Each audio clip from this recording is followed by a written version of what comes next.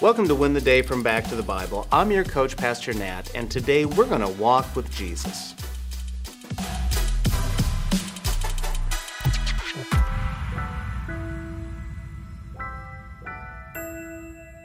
My family loves a good magic show. I mean, we've been able to see some of those local magicians, but we've also been able to see some of those top-tier illusionists. You know, those ones who perform incredible illusions.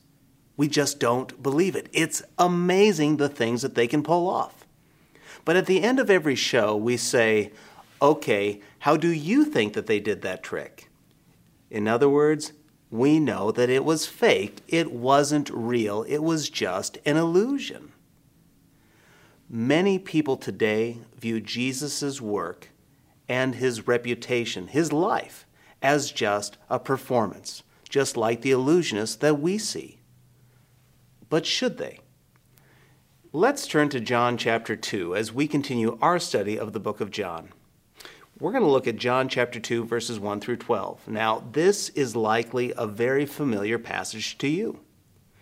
Jesus and his disciples, likely Peter, John, the writer of this gospel, Philip, Andrew, and Nathanael, are attending a wedding with Jesus' mother Mary. So let's actually pick it up now in verse 3. When the wine ran out, the mother of Jesus said to him, "They have no wine." And Jesus said to her, "Woman, what does this have to do with me? My hour has not yet come." His mother said to the servants, "Do whatever he tells you." Now there were 6 stone water jars there for the Jewish rites of purification, each holding 20 or 30 gallons. Jesus said to the servants, "Fill the jars with water," and they filled them up to the brim. And he said to them, "Now draw some out and take it to the master of the feast." So they took it.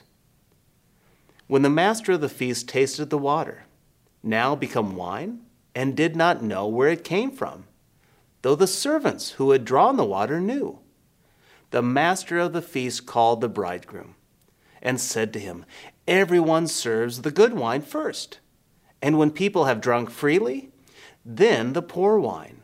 But you have kept the good wine until now." This, the first of his signs Jesus did at Cana in Galilee, and manifested his glory, and the disciples believed in him. After this, he went down to Capernaum with his mother and his brothers and his disciples, and they stayed there for a few days. The wedding party runs out of wine. Now, this to us today seems trivial, but in an honor-shame culture, this was a big deal. Weddings were really long ordeals, and for a family to provide food and wine for many days, this was a huge burden. So to run out was not going to help their value in the community. This was a really big deal. So Jesus' mother asked Jesus for help. And when we read Jesus' response, it seems kind of cold. It seems rude. But when you understand what's going on, it's not. There really is not a good English word or expression to capture what Jesus is saying. The word that Jesus uses here is the same word that he would use when addressing Mary from the cross. It is both formal and respectful. It's also very caring. You see, he reminds her that his mission was to be the Messiah. He would prove his identity in his teaching and his actions. That's true. It's here we see Jesus' first recorded miracle. He turns the water into wine. Friend, this was no illusion. The jars were filled with water to the brim. Upon delivery of the wine, it was the very best, not watered down junk. It was a miracle, and that is the point. Jesus was not an illusionist. He was God in the flesh. This was evidence of his identity. Now, it is worth noting that there is likely more going on here. The ceremonial water for cleansing was just that. It was ceremonial. It had no soul-saving power. But Jesus came. Jesus came to shed his blood for our sake. No show, no illusion, real forgiveness, real salvation. That's Jesus. So my challenge for you today is to believe. John wrote this gospel so that we might believe in Jesus. Jesus didn't come to wow us.